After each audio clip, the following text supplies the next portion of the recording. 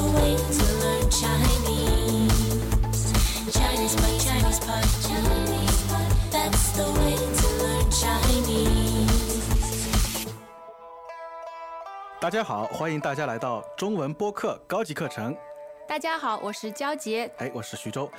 焦杰老师，今天我们要上一节关于什么话题的课呢？也是现在很热门的一个话题，叫新能源。新能源。我知道，比如说风能啊、太阳能，好像还有什么潮汐能、海洋能之类的是吧？对的，就是这些可再生能源。可再生就是说，可以再利用、重复利用。对，用了还可以再有的，不像那些传统能源。就是指比如说煤炭啊、石油之类的是吧？对，传统能源、煤炭、石油等等，用完了就没有了，是不可再生的。不可再生。那么在今天我们的对话里呢，我们就会听到两个人他们在谈论这个新能源的话题。我们先来听一下吧。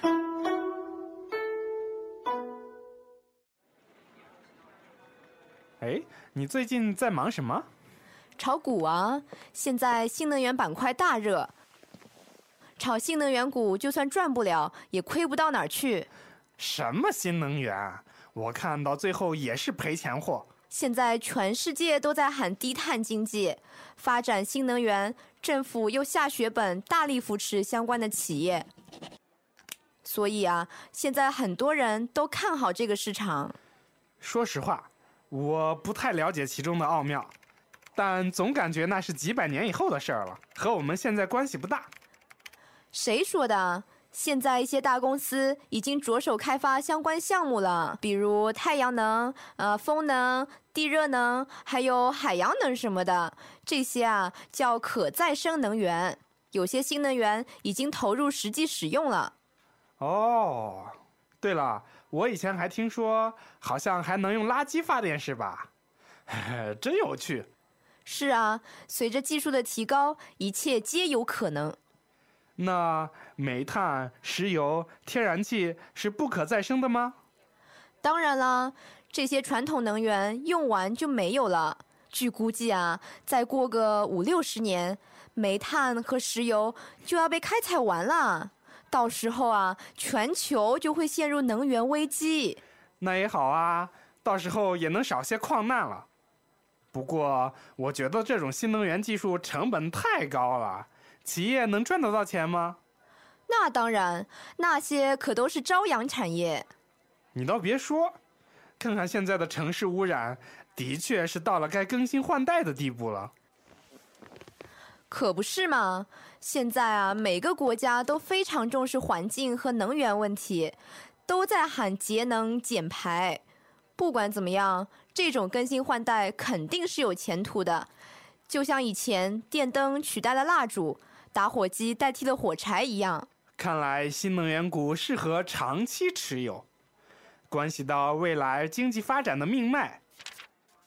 反正我是觉着新能源企业的实力肯定会越来越强的。回头我把手上的几只垃圾股也换成新能源股票吧。原来他们两个其实是在炒股票，对吧？然后讨论到投资新能源这个话题。没错，他们觉得新能源板块大热。新能源板块对，板块呢就是有共同特征的一个群体。也就是说在那个股票市场里面，然后有一些公司他们都是做新能源业务的。对，比如说核电、太阳能这些公司的股票呢，都属于新能源板块的股票。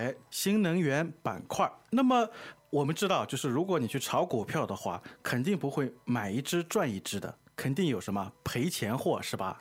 赔钱货就是说这个货让你亏了没赚钱。我们用这个赔钱货可以形容一样东西，好像也可以形容人是吧？对的，比如说有些地方觉得养女儿是赔钱货是一种性别歧视对不管怎么样，我个人感觉新能源这个题材，我觉得肯定不是赔钱货，因为他们提倡的是什么？低碳经济。低碳经济是很热门的一个词。低碳经济呢，就是说在发展经济的过程中呢，要减少煤炭、石油这些传统能源的消耗，减少温室气体的排放。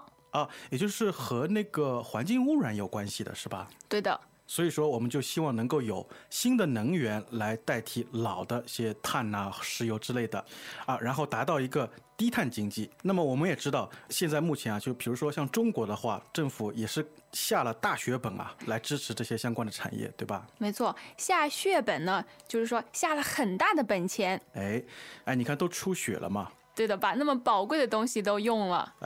下血本。比如说，我们在这个项目上下了血本。一定要赚钱，不能赔钱啊！就是花了很多的成本。对，还比如说我去赌博，然后我赌这匹马赢，然后我下了很大的血本。当然赌博不好，不建议大家赌博。然后我们还看到今天的对话里啊，还出现了一句广告词，是吧，娇姐？对的，是一句我们经常在电视上可以看得到的广告词。我记得它的英语好像是 "Impossible is nothing"。对吧？那用中文来说呢，就是一切皆有可能。有意思的是，它这里用了一个皆，皆呢其实就是都啊，感觉用皆呢会更正式一点。好像更有文化一点。没错那么一切皆有可能呢，就是什么都可能发生。没有不可能发生的事情。对，那么我觉得，如果传统能源都用完的话，那么全球肯定会陷入一个能源危机，是吧，小姐？没错，能源危机呢，就是能源的供应出现短缺，或者能源的价格非常高，而影响了经济。就像我们之前常听到的，说什么金融危机，没错。以后可能会有能源危机，所以大家一定要珍惜能源的利用。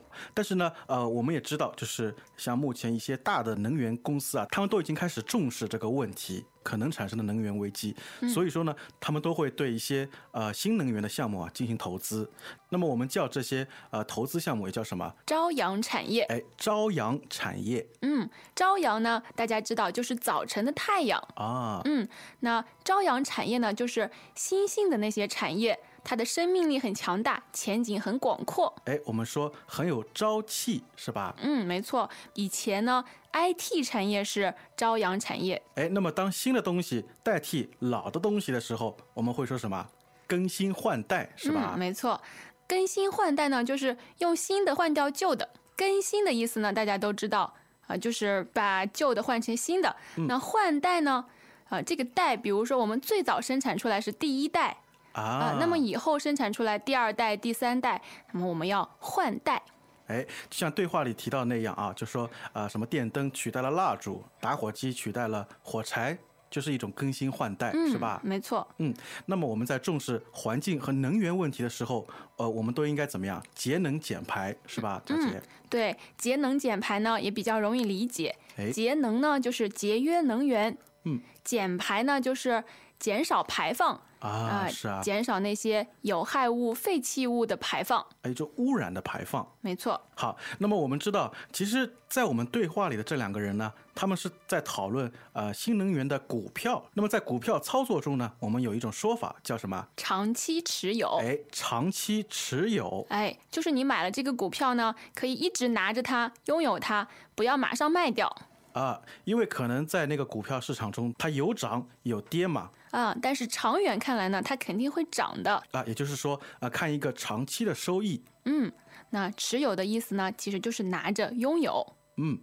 那么换句话说，其实也是对这些投资的公司是一种长期的支持，对吧？没错。因为这些公司怎么样，关系到未来经济发展的命脉。命脉呢，就是形容非常重要的东西。因为命脉就是生命和血脉是相当重要了。比如说人才是国家发展的命脉，比如说学术和技术是我们公司发展的命脉。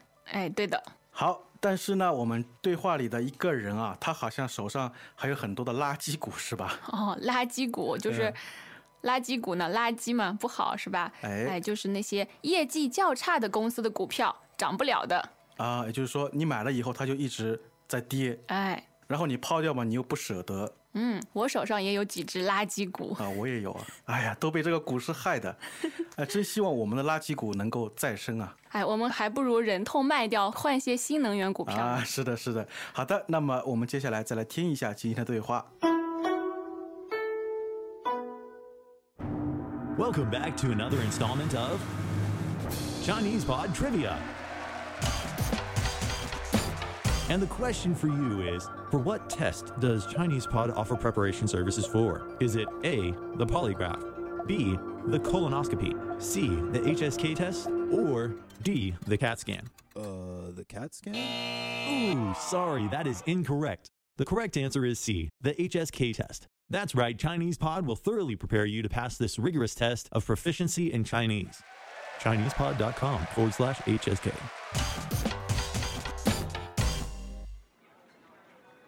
哎，你最近在忙什么？炒股啊，现在新能源板块大热，炒新能源股就算赚不了，也亏不到哪儿去。什么新能源？我看到最后也是赔钱货。现在全世界都在喊低碳经济，发展新能源，政府又下血本大力扶持相关的企业。所以啊，现在很多人都看好这个市场。说实话，我不太了解其中的奥妙，但总感觉那是几百年以后的事儿了，和我们现在关系不大。谁说的？现在一些大公司已经着手开发相关项目了，比如太阳能、风能、地热能，还有海洋能什么的，这些啊叫可再生能源。有些新能源已经投入实际使用了。哦，对了，我以前还听说，好像还能用垃圾发电是吧？真有趣。是啊，随着技术的提高，一切皆有可能。那煤炭、石油、天然气是不可再生的吗？当然啦，这些传统能源用完就没有了。据估计啊，再过个50-60年，煤炭和石油就要被开采完了。到时候啊，全球就会陷入能源危机。那也好啊，到时候也能少些矿难了。不过，我觉得这种新能源技术成本太高了。企业能赚得到钱吗？那当然，那些可都是朝阳产业。你倒别说，看看现在的城市污染，的确是到了该更新换代的地步了。可不是嘛！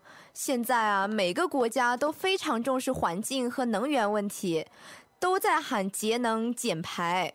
不管怎么样，这种更新换代肯定是有前途的。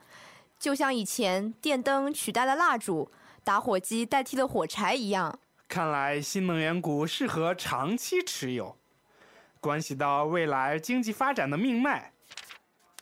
反正我是觉着新能源企业的实力啊，肯定会越来越强的。回头我把手上的几只垃圾股也换成新能源股票吧。哎，娇姐，你知道吗？我非常赞同啊。今天对话里，一个人说的一句话，他说啊，那也好啊，到时候也能少些矿难了。矿难呢，就是在采矿的过程中发生的事故，比如说采煤矿。哎，说到矿难啊，我觉得其实在中国啊是一个非常重要的、严肃的一个话题。没错，尤其是在我们山西啊，因为山西是一个产煤的一个大省。对的，经常会听到矿难。我也真的希望能快点开发出新能源，减少对煤炭资源的依赖，然后这样就可以减少矿难。哎，是的，是的，我也希望如此。同时啊，我觉得，比如说像在那个煤矿啊，他们在生产的过程中会产生很多的污染。对的。对一些城市啊，特别是像北方啊，我记得在中国，好像这个污染越来越严重了。哎，在一些工业城市，这种污染是相当严重的。哎，是的。那么我们也希望新能源的开发能够把矿难带走，也同时把污染能够去掉。那么新能源呢，也是全世界都在讨论的一个话题。哎，不知道大家对这个话题是怎么一个看法呢？希望大家多多留言。哎，或者对于本课你有什么问题，都欢迎到我们的论坛上来留言。那今天的课程就到这里结束了。好，大家下次再见。再见。As usual, ChinesePod provides an extensive selection of learning materials for this lesson on its website, www.chinesepod.com. You can access this lesson directly with the lesson number 1421. So just go to www.chinesepod.com/1421 and you will find a transcript, vocabulary, and much more. The link again, www.chinesepod.com/1421.